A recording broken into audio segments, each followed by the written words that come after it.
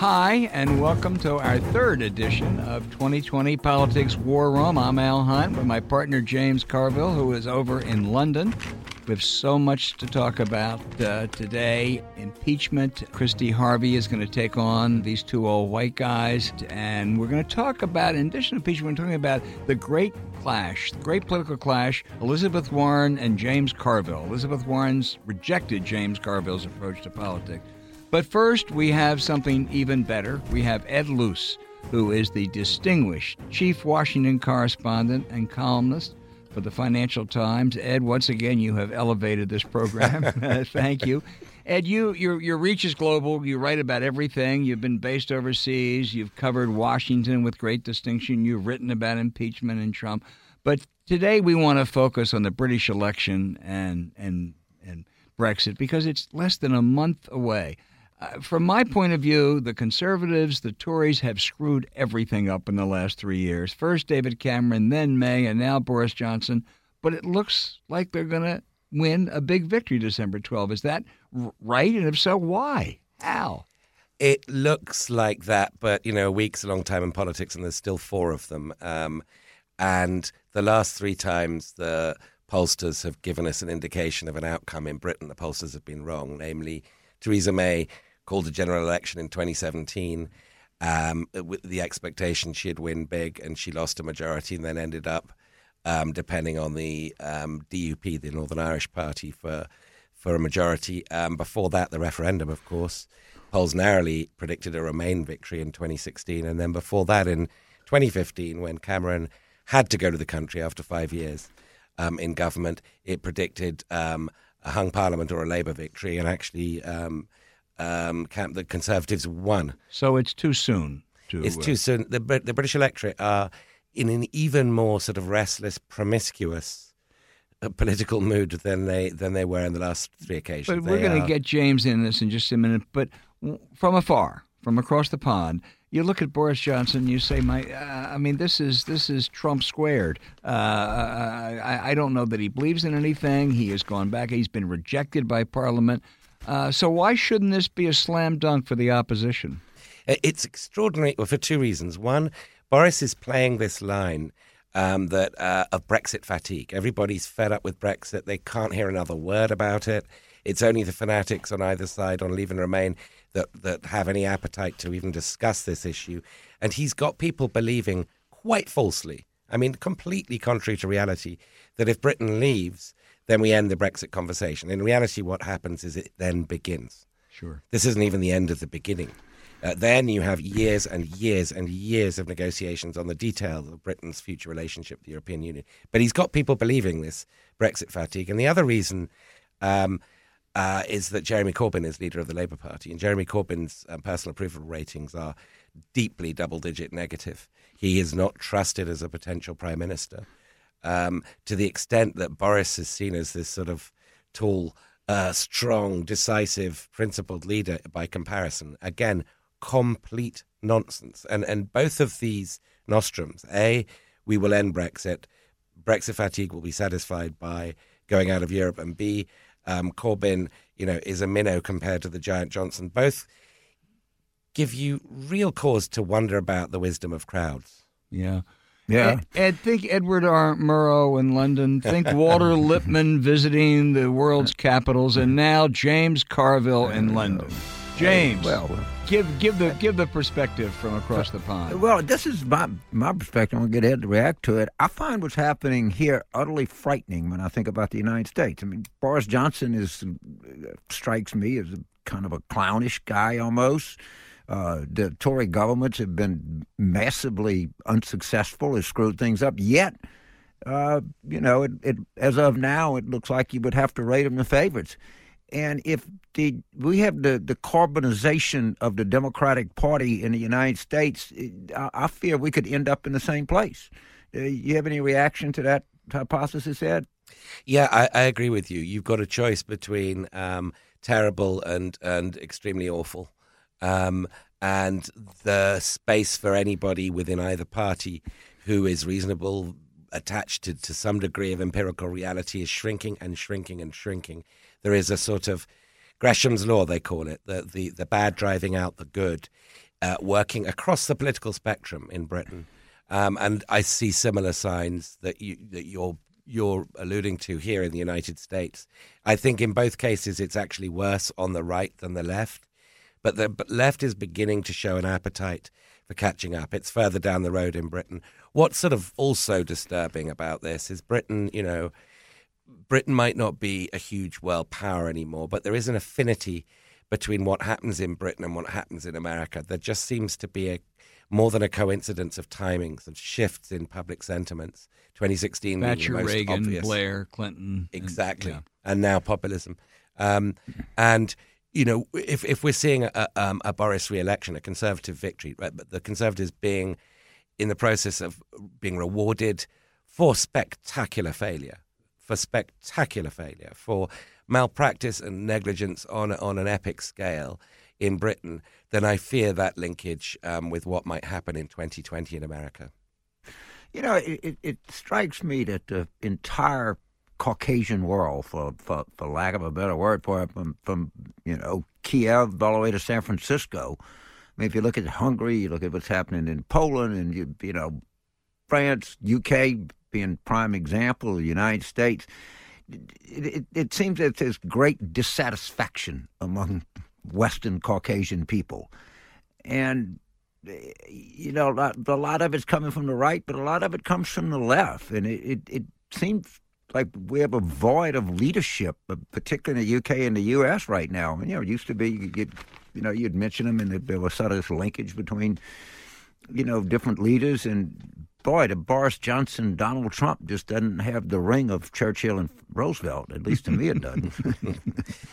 Somebody was asking the other day which part of the Western world you could look to find, however small the country, down to Andorra or Liechtenstein, where you can actually find a leader worth admiring in today's Western democracy. And I did, after some struggle, come up with one sort of half answer, which is Leo Varadkar, the Taoiseach of Ireland, who has played a very good hand, and where populism of left and right is very subdued. The Sinn Féin is Ireland's both left and right-wing populist party. It's nationalist, but it's also got Marxian economics. Is nowhere to be seen electorally in Ireland. And I think one of the reasons for the fact that Ireland is happy, Ireland, the country once dominated by the Catholic Church, with a gay, half Hindu, half Indian prime minister who's Hindu, quite happy with his performance. The populists nowhere to be seen. And I think, and a country that has seen mass immigration in the last 20 years. Why? Which, of course, we have too. Why is it that dog isn't barking in Ireland? And I think there's a simple answer to that, which, we've been lacking in America and we've been lacking in Britain, which is that the rising tide there is lifting all boats economically, that there is really strong, across the board, middle class income growth. And whilst that lasts, the populist dog isn't barking in Ireland. But other than Ireland, very, very hard. Is there an explanation why wages growing in Ireland and not Britain? Or why not in the U.S. that much? Is there some policy, or they're just lucky? There's a little bit of sort of one-offedness about it, namely that the Irish are pretty good at tax competition, and so you've got most of the big tech companies have their European headquarters there. But that's the bit that can't be replicated, and I think post-Brexit, the French might try and rein Ireland in exchange for having backed Ireland to the hilt over their Brexit negotiations. This model might be limited, but the Irish have done a pretty good job at the same time of investing in skills development and modernising the country's infrastructure and the kinds of things that we could do in the United States and in Britain, and so we should pay attention to that as well. Ed, let's get back to the British election just for a second. 29 days. You said it's not a foregone conclusion. The polls have been wrong in the past. You can't see Corbyn getting a majority in Parliament, can you? It's pretty hard to see how that would happen. I mean, his best scenario was that Nigel Farage's Brexit party would run against the Tories, Conservatives in every constituency, and therefore split the Leave vote and allow Labour to win in many more seats than the polls indicate it would normally win in. But Farage has now said he's not going to contest, the Brexit Party is not going to contest any Conservative-held seats. So what's the likely, if you picked a non-Boris outcome, what's the most likely? What would it be? It would be a coalition of what sort? Well, it's very hard to imagine that, because a coalition would need to involve the Liberal Party, the Liberal Democrat Party, and led by Jo Swinson. And she, her whole thing is we're basically the Conservative Party for pro-Europeans. She's moderate pro-business, centrist, centre-right. And she's the 100 top constituencies they're targeting, I think like 94 of them are Conservative held. So any whiff of her being nice to or indicating she could make a deal with Jeremy Corbyn would be death to that strategy. The pro-European Tories would stay with the Tory party rather than allow Jeremy Corbyn to become Prime Minister. So it's really hard to imagine a Lib-Lab coalition government with Corbyn as leader. It's very easy to imagine one if somebody like David Miliband were leader or a Tony Blair type figure were leader, but that's not where the Labour Party is, I'm afraid. James, they sound as screwed up as we are. Yeah, I mean, what are they? I mean, usually people in a party want to win, and they're sticking with someone that basically has very little chance to win. What's his hold? Is that Labour Party become so leftist radicalized that they don't even care about winning anymore? It's a really good question. I mean, the personal grip that Corbyn has over the party through this momentum movement, which, there's a lot of, former Trotskyites, there's a lot of quite thuggish leftist figures involved in this movement. And there's a lot of intimidation at the grassroots of people who don't follow the leader's line. And so I think it's quite hard to translate that into, a rational Labour Party leadership policy, because there's fear, and people have been threatened with being deselected, which is basically primaried, kicked out of the party. There've been expulsions. There's been old style militant intimidation tactics going on around Corbyn's people. So the fact that he's got this image as a sort of vegetable plot tilling, rather eccentric benign uncle figure, is completely belied by the tactics of the people around him. This momentum movement. There's a word that comes to mind that maybe Jeremy Corbyn might like, called Stalinist. Yeah. I mean, sorry. I mean, I'm sure he operates in a democracy to the extent he wants to, but I mean, it's intimidating people in your own party. And what Mark Shields used to say, that a political party that is looking for heretics and not converts is a political party that's not going to win an election. And it seems to me that the leftist movement in the United States and the Labour Party in Britain are anybody that doesn't agree with them is being excluded, which strikes me as not a very smart way to go about winning an election. It's very dumb, and I like the heretic convert sort of thing, because that pretty much fits as a description how he's running the party. He's so pure and in love with his own purity that any sense he could compromise, that he would behave in a less holy fashion, is just not broached in his company. You saw this week with Evo Morales, the Bolivian leader, who tried to rig the election in Bolivia, standing down. This is the one foreign policy issue Jeremy Corbyn, during an election campaign, sees fit to comment on publicly by saying he was removed in a military coup, which is complete nonsense. But Morales is in that sort of Cuban socialist, Venezuela, Chavista mode that is Corbyn's ideological and that's the one issue in a general election on the foreign policy plane that he sees fit to comment. Remarkable. That is, let's assume for a moment, understanding the polls can be wrong, it can change, that Boris wins on December 12th and puts together whether he has a majority or whatever coalition he puts together. What happens with Brexit? Does he take Britain out in January?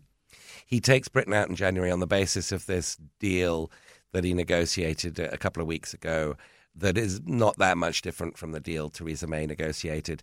And then you have a new deadline, which is the end of December 2020, to complete the trade agreement. And so that then becomes the next no-deal exit opportunity. And what are the economic implications from when the people you talk to of that occurring?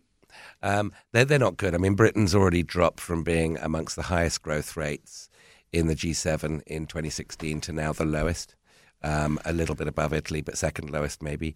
But the real implications on investment, people are just, Tesla just announced it cannot do its European headquarters in Britain because the uncertainty is too great. There are many Teslas that are thinking, no, we just can't predict anything. So the Carville family is actually having its family reunion at our ancestral home. It's a lot of Carville still in County Monaghan, which is right on the border with Armagh. It was bandit country. It was the center of the Troubles. If they pull out of the EU, when we go there, we're going to have to go. Cause I'd ask my cousins, are we in the Republic of Ireland or the UK? And they'd sort of think and look and say, well, no, yeah, we're in there's no border now. And are they going to have to go back to having sentry points to cross back and forth? Not under the deal that Johnson negotiated there. The checks, the customs checks are in the Irish Sea rather than on the island of Ireland. So not under that bit of the deal. So to that extent, Leo Varadkar has been very, very good. Europe, there's not been a crack. It's stuck with the Irish position, which I believe is the correct position, that you cannot have those sentry posts back. So for the time being, if the Boris deal holds, that at least is one silver lining to an otherwise spectacularly bad deal. I'll take it because I think we're coming up in like August of next year. It's already been set.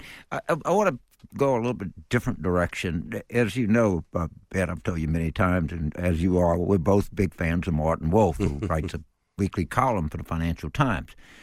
And Martin's column today was about the rise of China, which is something that Al has been, talking about for a long time, because of the Graham Allison book. But when you read Martin's column, what you walk away with is we're losing valuable time under Trump. I mean, the Chinese are rolling ahead, and we're not rolling sideways. We're kind of in reverse. And I thought his column was very good, but was kind of a wake-up call for the United States. How did you take that column? Well, Martin, I think, has been very clear on the mishandling, Trump administration's mishandling of China since day one.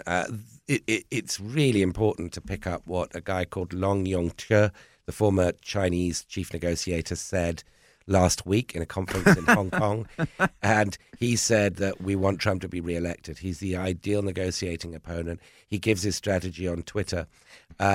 This is, he was, by Chinese standards, immensely scathing of Donald Trump as a negotiating opponent, and so we would be very happy to see him reelected. Yeah, and it was like at an investment conference. I'd love to know if that was intentional or he was just kind of popping off and it got out. I don't know the answer to that, but I saw the same thing. And of course, Albert, you could address this. The myth that he's some kind of a great negotiator is one of the all-time myths about Trump, I think. Oh, wait a minute. Didn't he end Obamacare? He negotiated that, right?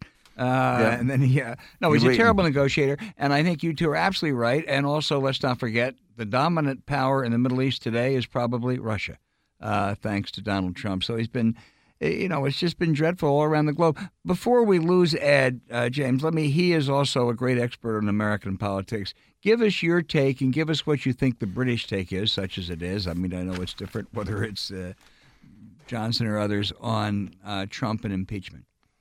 I think it's like a lot of people, the Brits are still a bit confused about the difference between impeachment and removal. And right. So you have to keep reminding them it's the equivalent of indictment.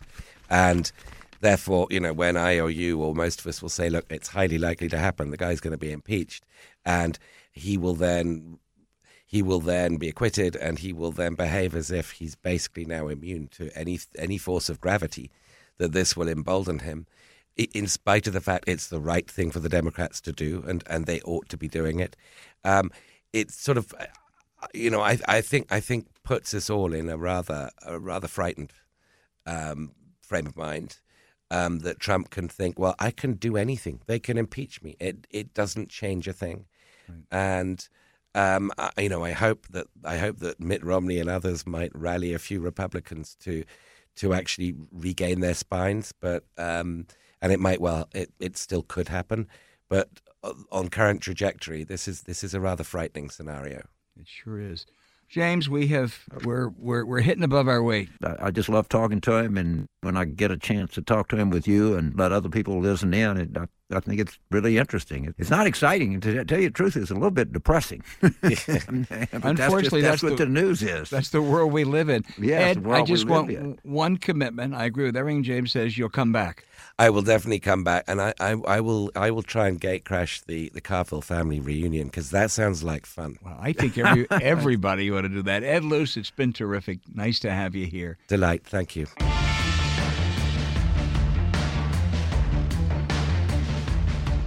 There seems to be a great clash going on. Elizabeth Warren put out the word last week that she's rejecting the Carville approach to this campaign. What do you think? Well, this is, as I understand it, this is a phone call, the Politico called, and said she had made this proposal, Medicare for All, and she also had her version of a funding mechanism for it, and then just stopped talking about it. And this is the largest policy proposal in modern American presidential history. I'm trying to think of something else. I don't think I can. This is 20% of the economy. Usually, in my experience in politics, if a campaign makes a major policy proposal, particularly one of this magnitude, that they want to talk about it. They want to defend it. They want it to be part of the conversation. They want to have cable shows around it. They want to have online debate or chat rooms or whatever the hell people do now. It's like they just said, okay, we're going to do this, and then we're going to act like we never said it, which is, to me, is downright strange. And as I pointed out, maybe there's something that I don't know. Maybe there's a new thing out there. And maybe I'm stuck back in the 80s or the 90s, and I don't understand something about American politics. But for the life of me, I just don't understand it, not even remotely. I agree with you. It's strange. It looks like that she wanted, if I had to guess, it looks like somebody in a meeting said, let's not let Bernie get to the left of us because he'll suck up the oxygen, so we'll just say this and act like it never happened. I don't know. But the one thing I do know is the other side gets to talk. And people are going to talk about this a lot. I mean, I was in Las Vegas, Albert. I think about this. Very, very critical state in the Democratic. Nevada caucus is very critical. Mm-hmm. One of the reasons I love Las Vegas, is I know that everybody that waits on me is making significantly more than minimum wage. I know that from the bellman to the hotel maid to anybody else, I know they have health insurance. All right, that makes me feel good as a tourist. So you're going to go in there, and the Culinary Union takes great pride. They're Harry Reid, thank you so much, sir. It's really powerful, and I think a really good force in Nevada and particularly Las Vegas. So you're going to go to these Culinary Union members and tell them they're all out of their health care that been negotiated and bled for over the years to be in Medicare? They're not going to like that. I don't think they're going to like that at all. And I don't think union people around the country, but why are we taking them out of hard negotiated health care plans? And we say, well, don't worry, over the extent of your life, you'll save money. I don't think that's going to work. Or at least there has to be an answer for it. What happens to the market cap of all of these companies that sell health insurance? Are they just going to be out of business one day, or pension funds, or widowers that invest in them? Are they just going to lose all their money? I don't know the answers to these. Well, to quote the fabled Joe Louis, let me warn Elizabeth Warren on this issue. You can run, but you cannot hide. And at some point, she's going to have to take this up. Listen, this is a week. The other day, let me quote another boxer, Iron Mike. Everybody got a plan to hit him in the mouth. Yeah, that's right. Okay. but on this week, Washington's dominated by impeachment. A day or so ago, the House Intelligence Committee began. James, this is a very clear-cut case. You can decide you don't think a president ought to be impeached. You can decide you think a president shouldn't be convicted. But he clearly engaged in a quid pro quo. It is absolutely undeniable, certifiable. They've lied about it. The Republicans have tried every possible explanation. My favorite, latest one is that Trump just wanted to root out corruption in the Ukraine because Trump is a great anti-corruption guy. It's kind of like saying, Harvey Weinstein wanted to look at gender discrimination. I mean, there really is. It's just clear cut.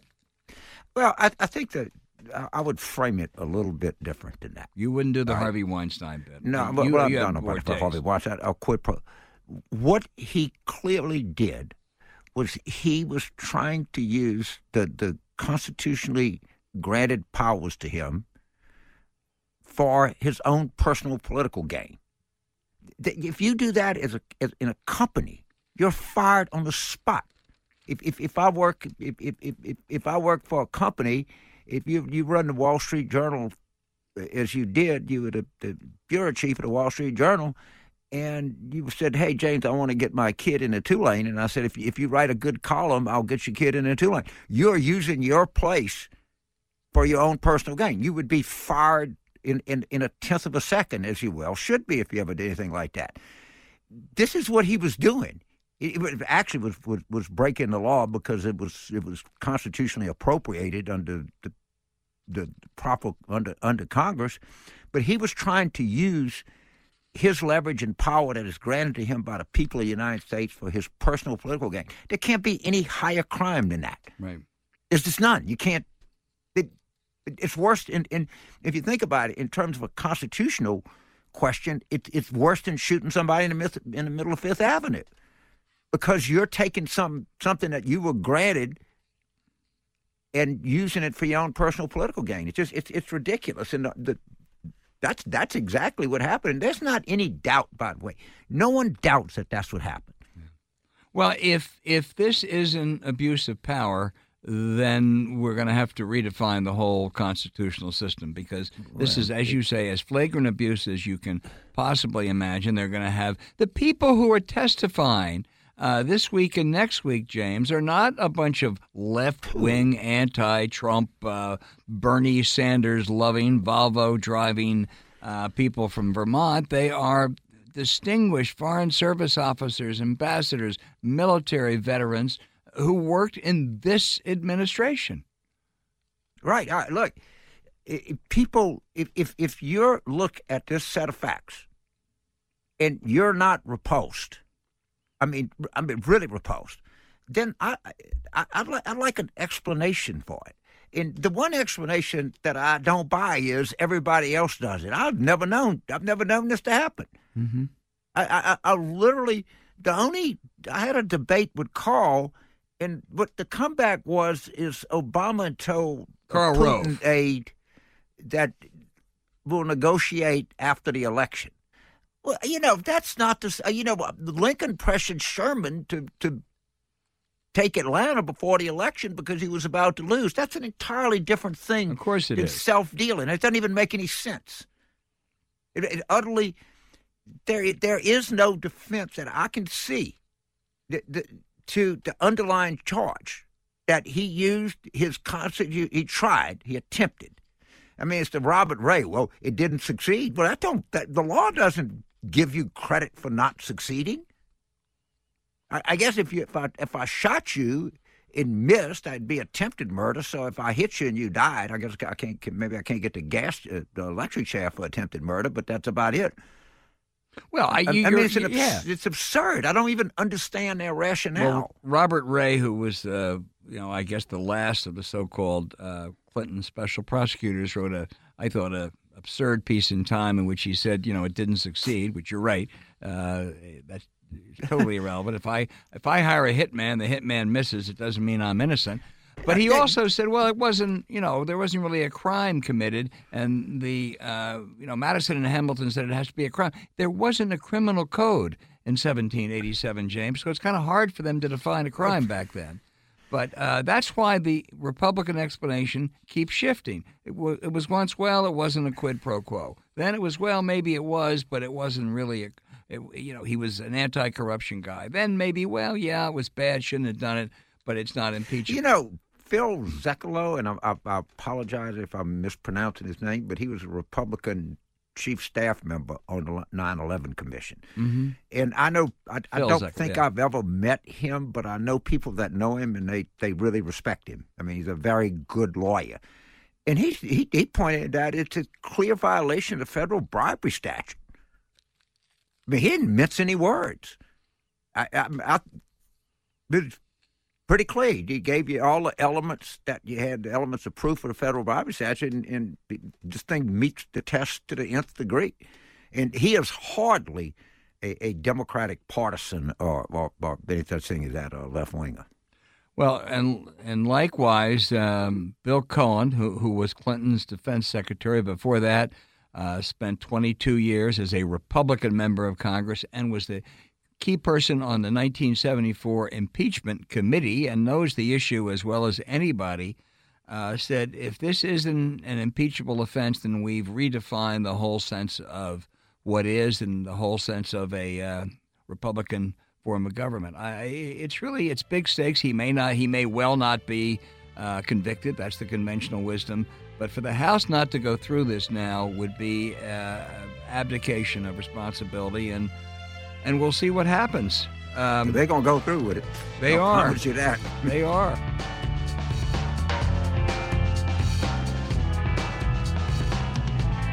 We're joined now by one of our favorite people who keeps us on the straight and narrow, I guess, the great Christy Harvey, who we've both known for 25 years. And she doesn't have anything to do now because the Washington Nationals are no longer playing. So she can kind of taunt and tease us. Go ahead, Christy. It's sort of amazing how much free time you have when baseball's over. Oh, wow. I feel like I've got a whole extra May I interrupt week just every for a week. second, though? Do it. There's one exception, Yes. and I'm going to take an extra 30 secoins. James, you can do a quick victory dance if you want for Tuscaloosa I tell last you Saturday something, for I LSU, am, Alabama. I am part of the right now. Ole Miss is a classic trap game. All right, 2 weeks ago, they played Auburn. They lost by 6 points at Auburn. Poor mouthing now.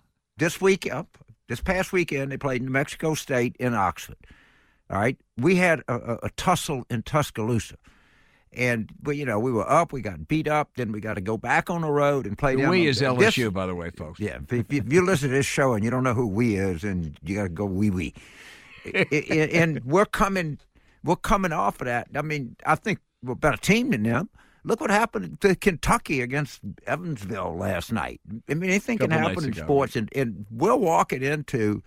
I fear a trap. Now, I think Coach Ozrio and them has figured that out, and I'm sure they're going to stress that to our football players. But you don't have any time when you're in SEC to go one game and another. And maybe Ole Miss is getting better. Who am I to say they're not? Well, I like Ole Miss's chances if you can take away that LSU quarterback, and that ain't going to happen. Christy, go ahead. Yeah, sorry, guys. I'm a sports monogamist. I am just all baseball all the time. That's kind of it. So I'll take your word on the football. But I do have a number for you guys today, and that number is 70%.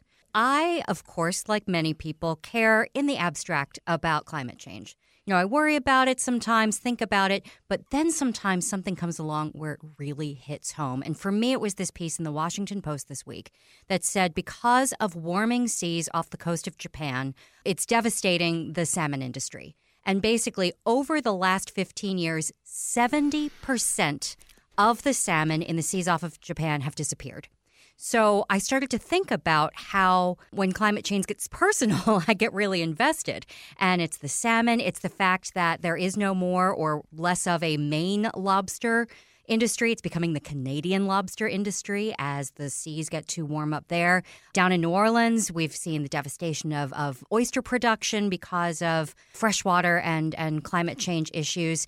And so, it just is starting to get really personal. Al, how about you? Is there anything in this climate change argument that kind of gets your engine revving? Well, I'm going to just spend 30 seconds because this is James Carville's issue. I mean, he has been talking about this and feels it with such incredible passion and knowledge. I really want him to expand on. First, on a I guess a lighter note, one of the implications is the Louisville Slugger Bat Company says that with not as many trees, they're not going to be able to produce bats. And if they deny me Juan Soto hitting 50 home runs in 7 years, I'll hate that. On a much, much more serious note, I think the people who understand this danger have to be focused on it. And by focus, the Green New Deal, I'm sure, has a lot of good things, but it throws the kitchen sink in. If this is an existential threat, then we ought to approach it as such. And we ought to consider, we really ought to consider a nuclear power, carbon tax, and everything, because it's that serious. But again, James Carville there's nobody who cares about this as much as James. So, Christy, first of all, Brett Anderson, who wrote the story in the Times on the oysters, is one of the best food critics in the country. He's won any number of awards. He lives in New Orleans. Now, his dad was the governor of Minnesota. Really? Wendy? Yes. Yeah. And he came to my class last Tuesday in Baton Rouge. And he's a terrific journalist, and he understands climate as well as any journalist out there. So I'm going to take a little time here because this is really significant to me. I have been teaching this and trying to get young people really motivated by this, and they will, and they'll give me the answer, but we're missing something in this debate. I called Sean Wilentz, who was the chairman of the history department at Princeton, and I said, Sean, what's the time in history where people acted against their perceived short-term interest? And he said, try the British anti-slave trade movement. And he recommended a book called Bury the Chains by Adam Hochschild. He is the husband of Arlie Russell Hochschild, who wrote the terrific book about strangers in their own land, about the Southwest Louisiana Trump people. And I was reading the book, and something hit me. The problem with the climate movement is it is the only major social or political movement that uses no emotion. The British anti-slave trade had the greatest song in the history of the English language, Amazing Grace. They used Wedgwood china. They used diagrams. It somehow or another, we don't have. There's not a rainbow flag I can put in my window. Mm-hmm. There's not a anchor and globe lapel pin that I can wear that says I was in the Marine Corps. There's not a purple and gold cap that I could wear that says I'm an LSU fan. There's not a curly W to the whole goddamn movement. And until people understand that emotion is a central and necessary ingredient to bring people to action, we're going to continue down this road. And we need a goddamn song. We need a piece of art. We need a bumper sticker. We need a lapel pin. Everybody has a song. Everybody, if I show you a crucifix, a cross, a crescent, a Star of David, you know exactly what it is. And there's no universal symbol for people that are just distraught about what's happening to the world. And I think we're missing a big part of this. So somebody give me a goddamn song. You know what? Somebody give James his goddamn song. I think that all the listeners of the Politics War Roommates, come find us on Twitter. We're at Politics War Room, or email us at politicswarroom@gmail.com and send James his song. Send in your art. Give me a piece of art. Let's get a haiku. Anything. Okay. I'll take anything. We want to hear from you out there. But think of how emotion, even good or bad. I mean, think of all the way that evil uses emotion. Absolutely. I mean, swastikas, if I put a Confederate flag in the back of my pickup truck, you know exactly what I'm telling you. I can communicate with you instantly. Okay, we expect an outpouring this week. James's song. Christy, as always, thank you, and we'll be with you next week.